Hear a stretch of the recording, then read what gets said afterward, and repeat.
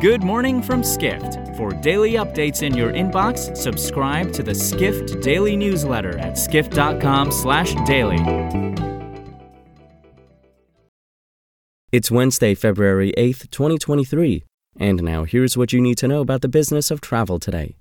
Spirit Airlines has succeeded in becoming a popular option for budget travelers, in large part because of its ability to keep costs low.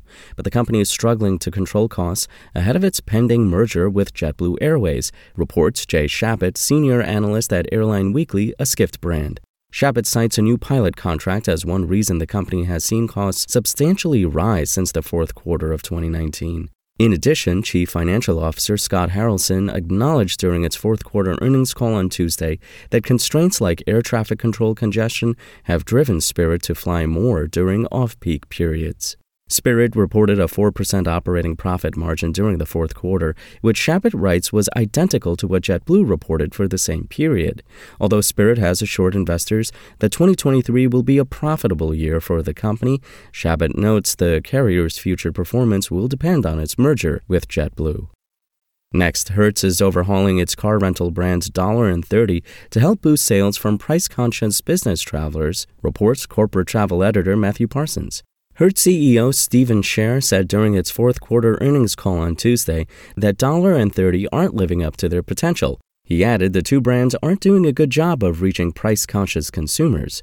Parsons writes growth in that sector would be a plus for Hertz, which has already signed new contracts with most of its existing corporate customers. Hertz generated $2 billion of revenue during the fourth quarter, a 4% increase from the same period in 2021.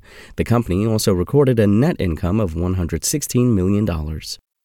Finally, as destinations across Africa are looking to de-emphasize safari tourism, contributor Harriet Akinyi reports several African nations are increasingly investing in a rapidly rebounding cruise tourism market.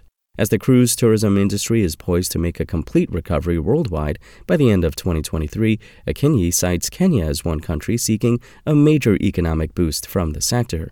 A cruise terminal in Mombasa has already welcomed 3 ships since opening in late November, and Kenyan authorities expect 3 more cruise ships to dock there by the end of March.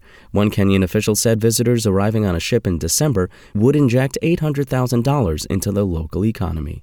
Akinyi writes that African destinations investing in cruise tourism will be looking to emulate the success of Cape Town, South Africa. The sector generates roughly $16 million annually for the city's economy. For more travel stories and deep dives into the latest trends, head to skift.com.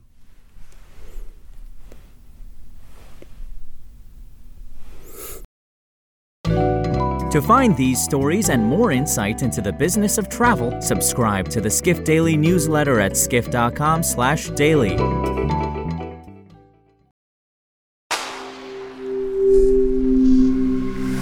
Spoken Layer.